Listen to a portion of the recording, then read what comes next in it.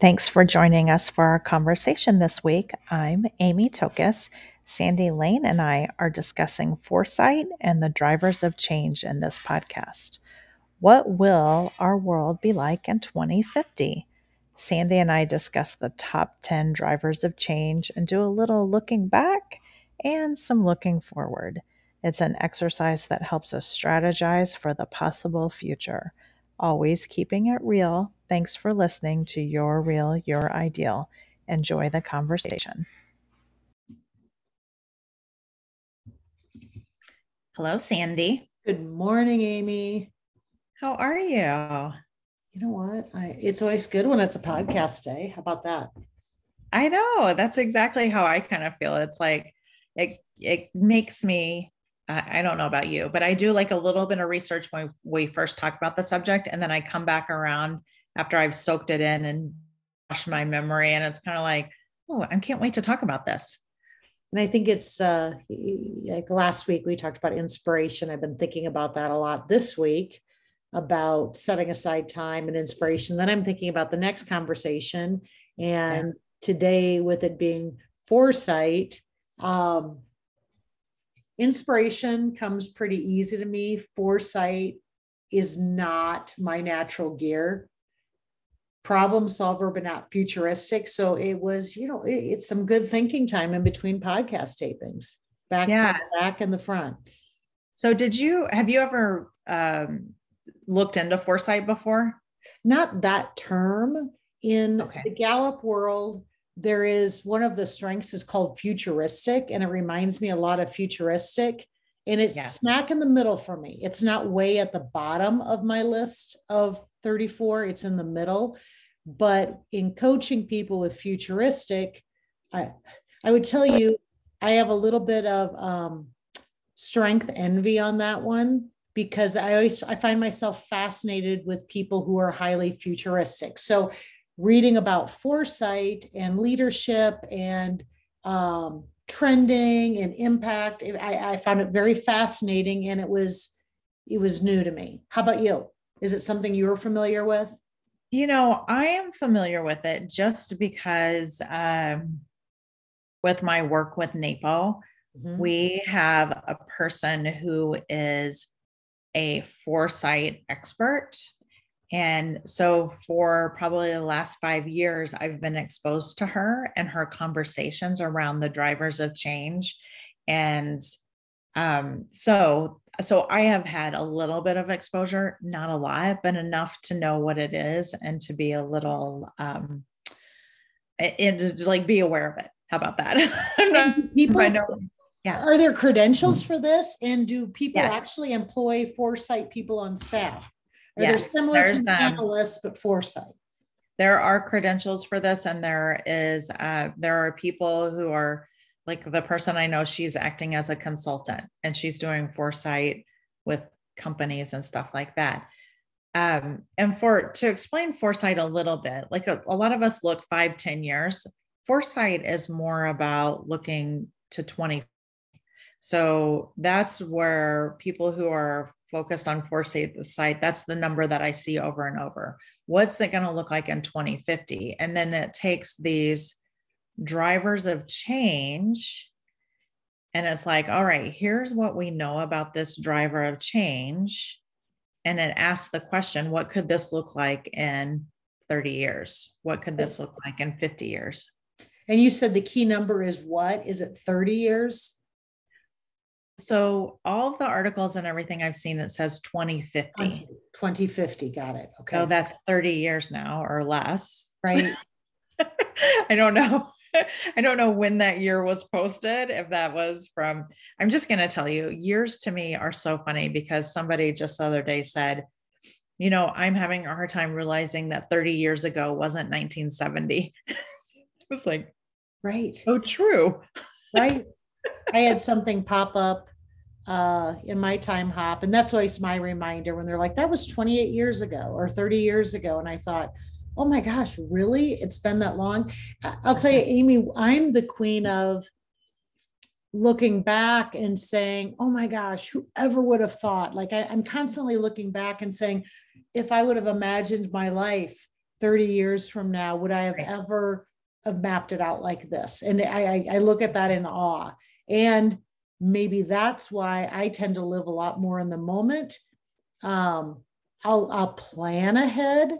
I'll look for pitfalls and problem solving, but things to me like, how did Steve Jobs say, let's just make this everybody's computer and then act on it? You know, those things are just mind blowing to me, that those brains have the foresight to say, wow, we got all this stuff. Why don't we just put it here?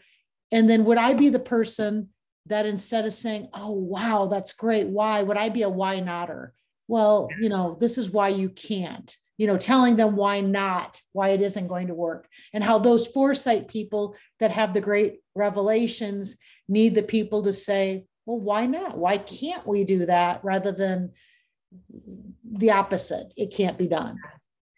So foresight is a very vague.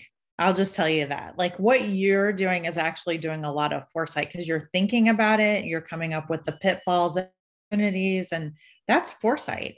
But a lot of times we're doing that for the things that are pretty immediate, not 30, 50 years down the road. And so some of the drivers of change kind of spur us into thinking, okay, if we look back 20 years and we look where we are now, what's it going to look like in 30 years? So the drivers of change are things like climate, poverty. So they're big stuff. They're not little things. Technology, energy, water. Water is a huge thing. I'm in Las Vegas right now, and water's huge. And they're looking, you know, what does this look like? We know what it looks like right now, but what's it look like in 30 years? It's going to be dire in 30 years if we're not doing something now. And so they're actually making really big changes here in Las Vegas to conserve water. And conserving water, what their biggest water waster is actually landscaping. Really? Yes. And so they're like going to get rid of all the grass and the medians. Like they're making changes now because they can see, they're thinking 30 years ahead. We're not trending well. Is foresight always based off of data and trending? Because there's two different things. There's the big ideas and the foresight, because certain things you can't trend. I don't think you can trend is how human nature, because an example I'd give would be COVID, you know, making all these predictions that, you know what, my foresight says it's never going to be the same. We're never going to shake hands again. My parents are never going to leave the house. And guess what? That didn't happen. And other things did, right? Some stayed in place and other things did. So is it all data and analytics? You know, I know it's vague, but when you define foresight, or as your foresight expert, I love it that there's an expert. Is it all data, or is there some anecdotal?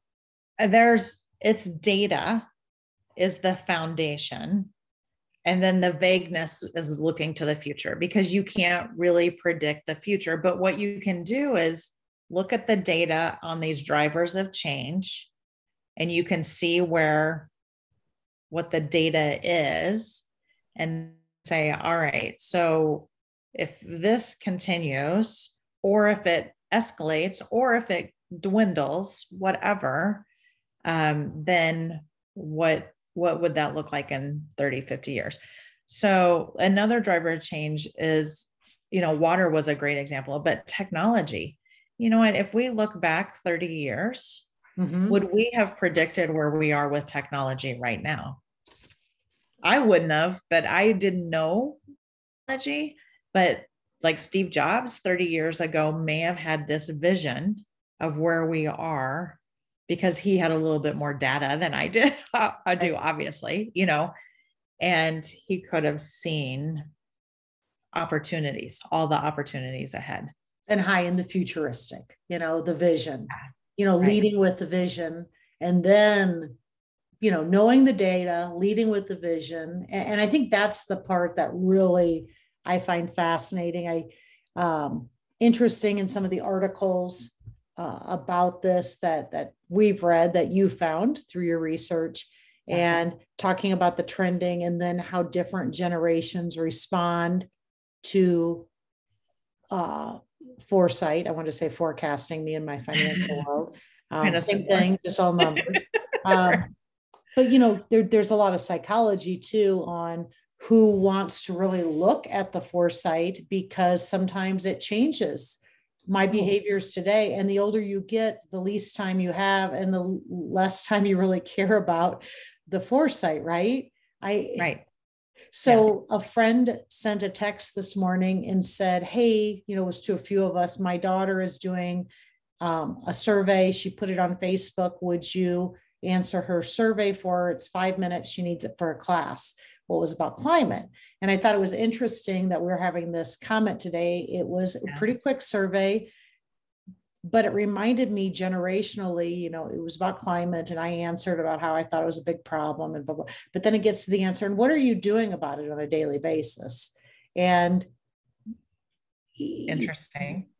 Trying to walk more. I mean, there's some simple things, but I think I would have done more and been more vocal at a younger age. I still am, but then I started thinking about that generationally, about who's doing what, who's reacting with more fear or with more passion, and how things that are part of foresight changes diminish psychologically as your year span lessens, I believe. Yeah, I think so. I completely agree. Other than people that are really impassioned by legacy and otherwise, but don't we tend to find, back with the trending, that we've always done it this way, not thinking outside the box. It gets worse as you get older, and there's a lot of things that impact that. But age does make a difference in being open to how the world can change. Yes. My mom just quoted me not quoted me, but she shared a quote. She said, they say as you middle age is when your narrow waist and broad mind switch places. So you become narrow-minded and broad-waisted. Okay. I was like, you're going to have to send me that one. I'm going to put that on one of our Instagram page. I like it. I know, but I think it's a little bit of experience, and it's a little bit of, I remember being young and being fired up about recycling. And now I've been recycling for, 20 years or whatever it is. And it's just part of life. And I hope it's making a difference, but we don't really like giving us statistics of the difference. At least I haven't seen publicized, like the difference from 20 years ago versus now of the recycling. You know what I mean?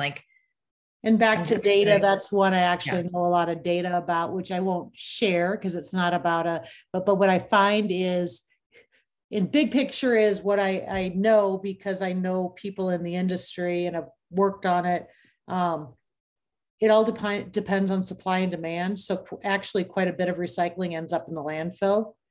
But they don't want to break people's habits. So if China's not buying recycling, they don't want to break people's habits. So what I love is back to doing something that makes a difference. Do you really want to stymie everyone and say, oh, it's like watching the stock market, everything's going to the landfill right now, or 100% is going into the new straws. Yes.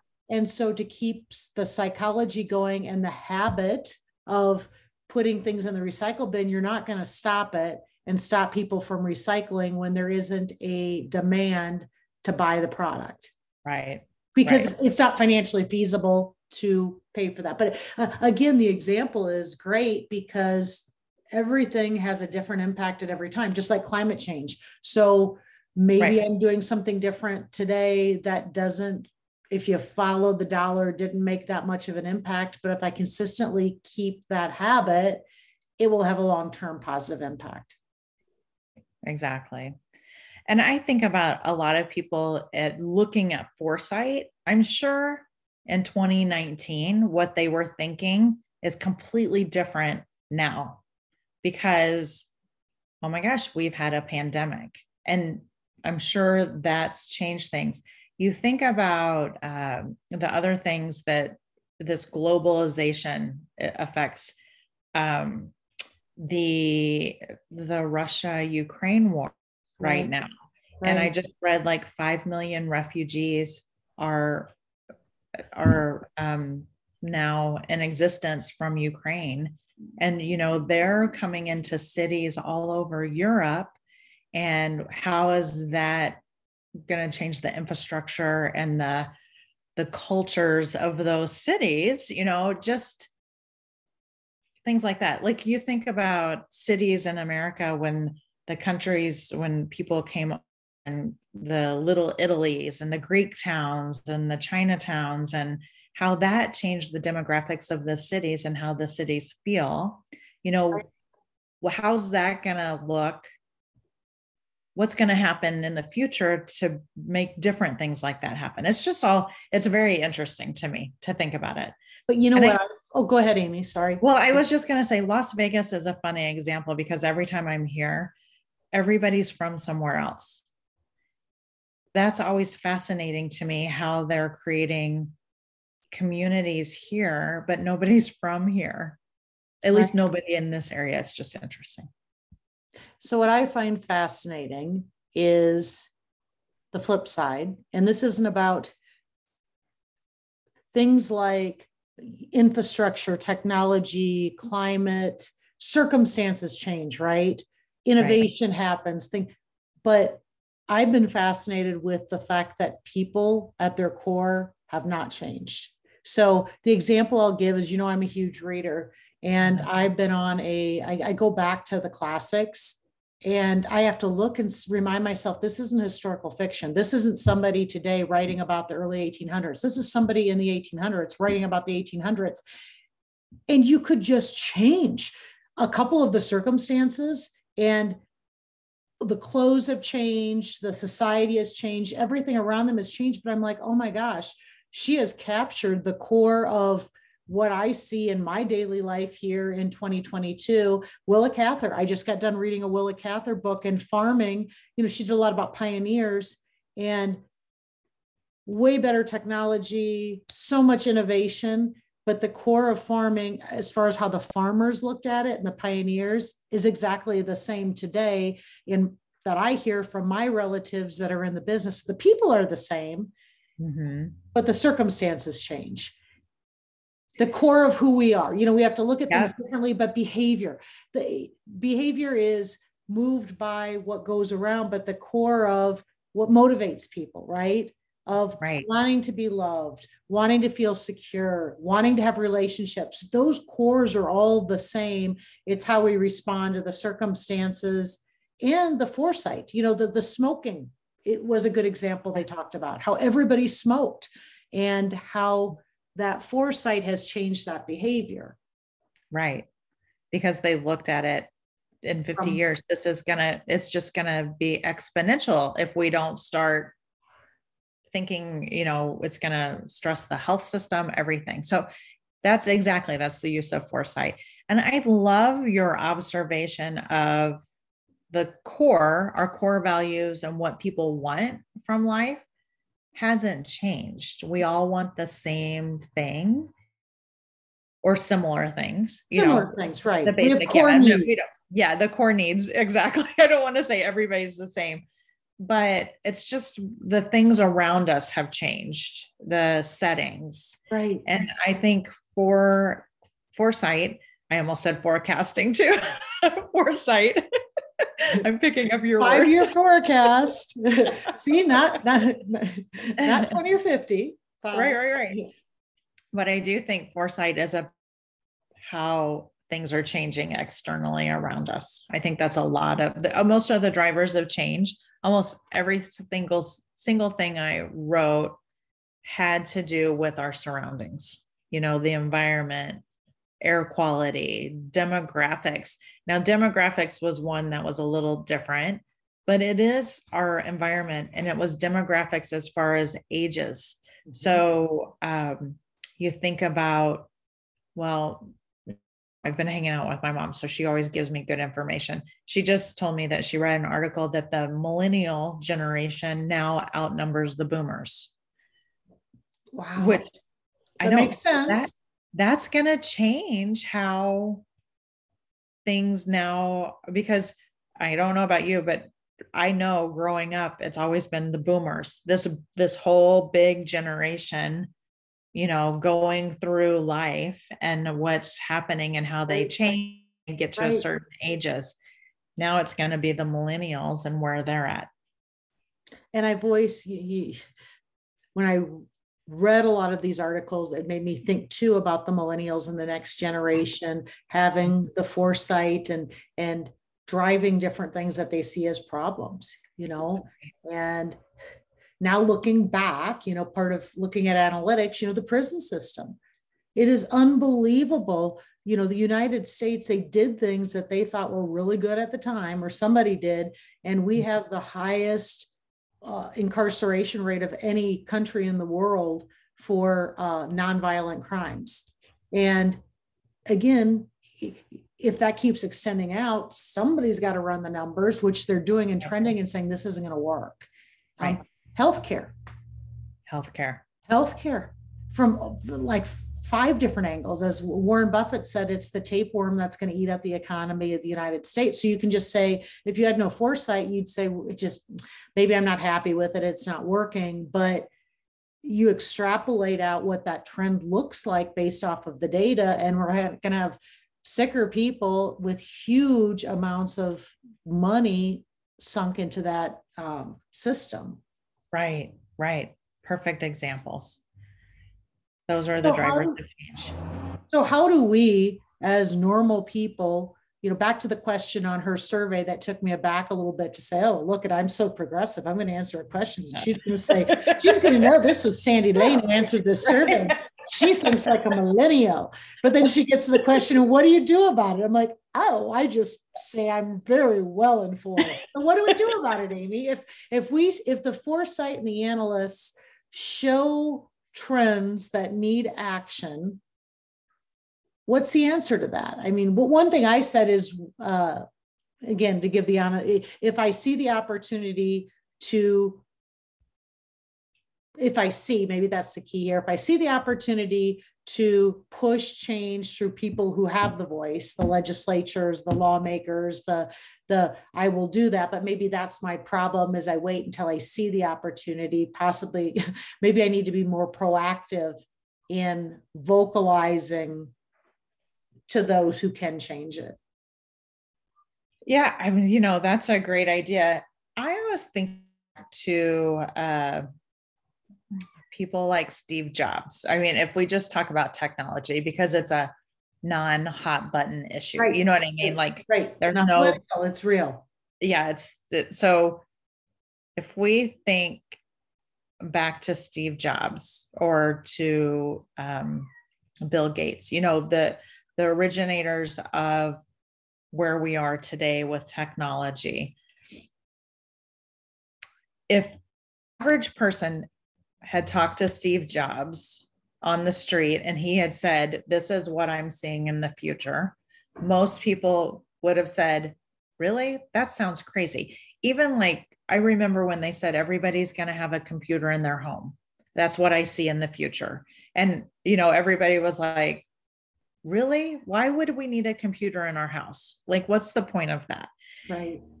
So there are experts out there in all these drivers of change.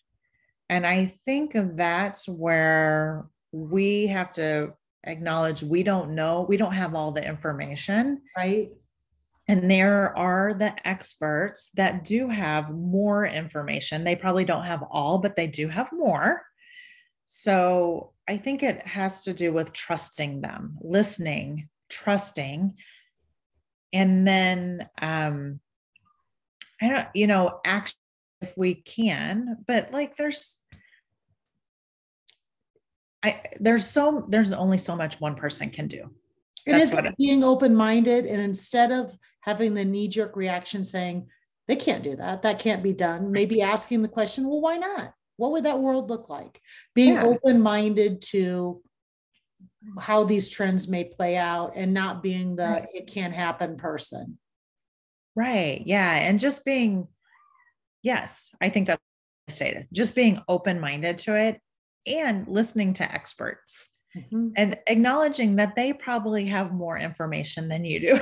I think that's key, because I would have never, being a kid working on a computer at school, thinking, what would this do in my house? Like, do you remember doing Fortran? I think that's what I did. What was it?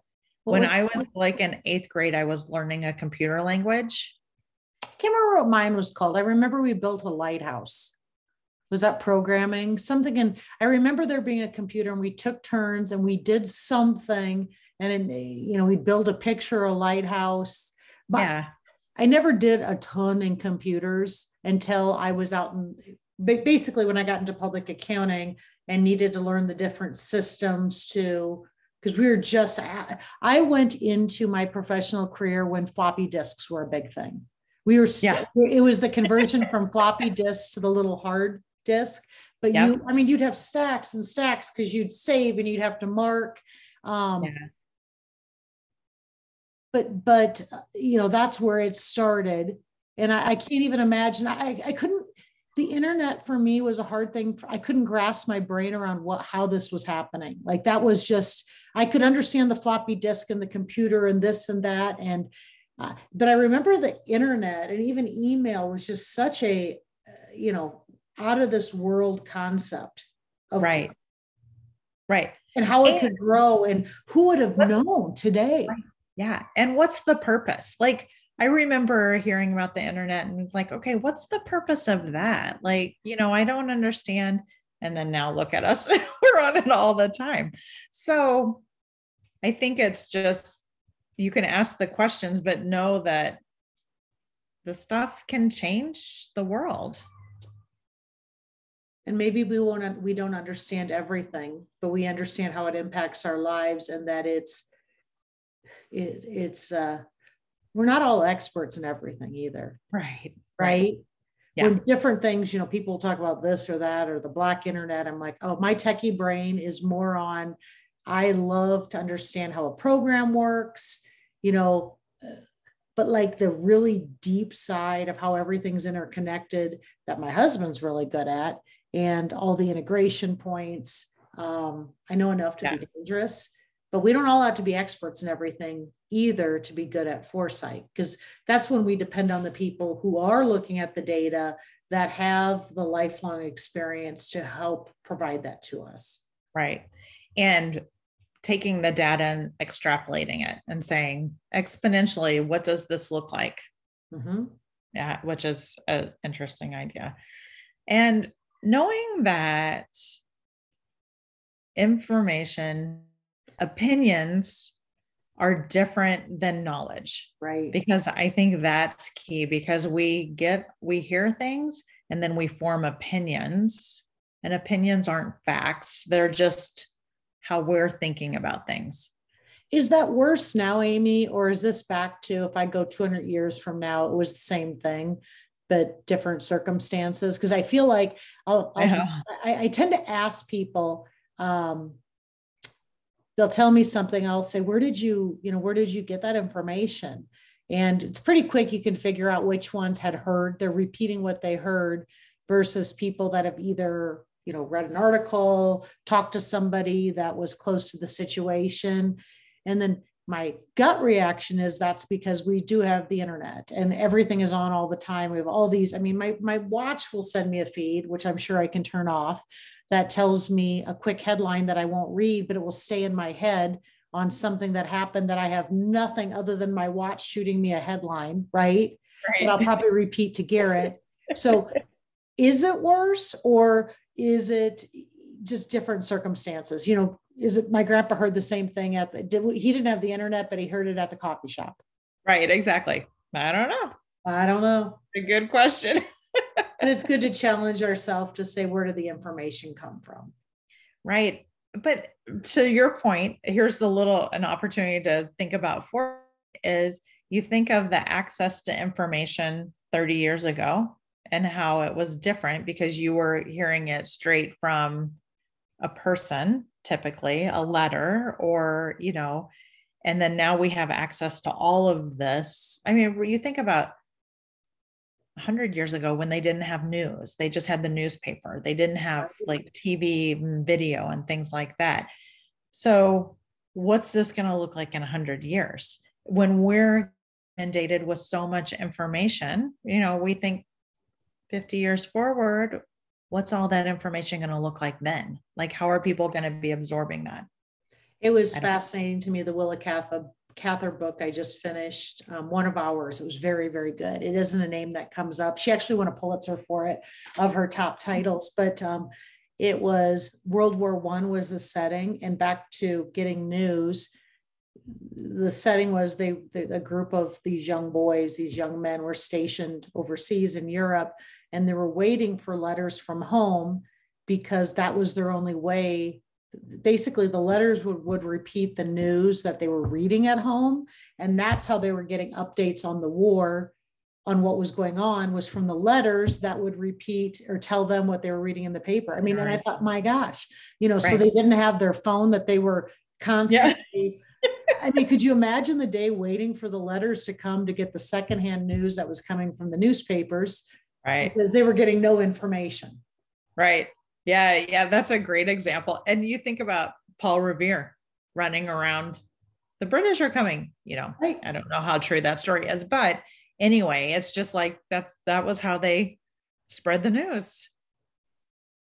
Urgent. Anyway, interesting. This is a great conversation. It's always interesting to dig into what these drivers of change are and to be thinking about what does that look like in the future. And it's fun to explore.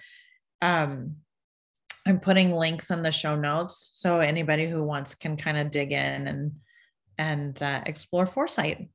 And I think, my big takeaway is, as I get older and as I get more into my routine, is to continue to be open-minded to those foresight comments for the big picture items, and not just live in my little calm space, right? That I think even if they feel like they don't impact me as much every day, to be open-minded and keep on top of those trends. Well, and just be aware that some things are going to be more important to different people, like I think about climate change and the people on the coast who their cities are actually doing infrastructure things to protect them from water. So to us in the Midwest, water's not an issue. So anyway, what's important to other people, we just have to honor what's important to other people, and we can still stay in our calm place if we need to do what we need to do.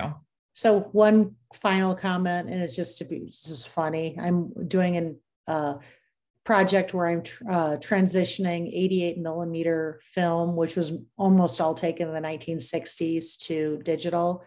Oh my gosh, back to changing times, my grandpa with the cigarette hanging out of his mouth, with me, the 2-year-old, the cigarette's an inch from my face, and just no seat belts. It's just so interesting when you see it, not just in a picture, but like how people are acting, how the trends and the foresight of what was in 1960 versus today, who knew? Right. I'm just going to give another example. I think about going to car shows, and when I worked at General Motors, their visions for the future cars, I remember thinking, wow, that is so out there. And then I look around today and I was like, wow, that's what some of those cars look like. And here we are. It really was. There's no way. Yeah. It's like, propaganda. Right. All right. Well, thanks for the conversation, Sandy. I'll talk. All right. Bye, Amy. See you next week. Bye.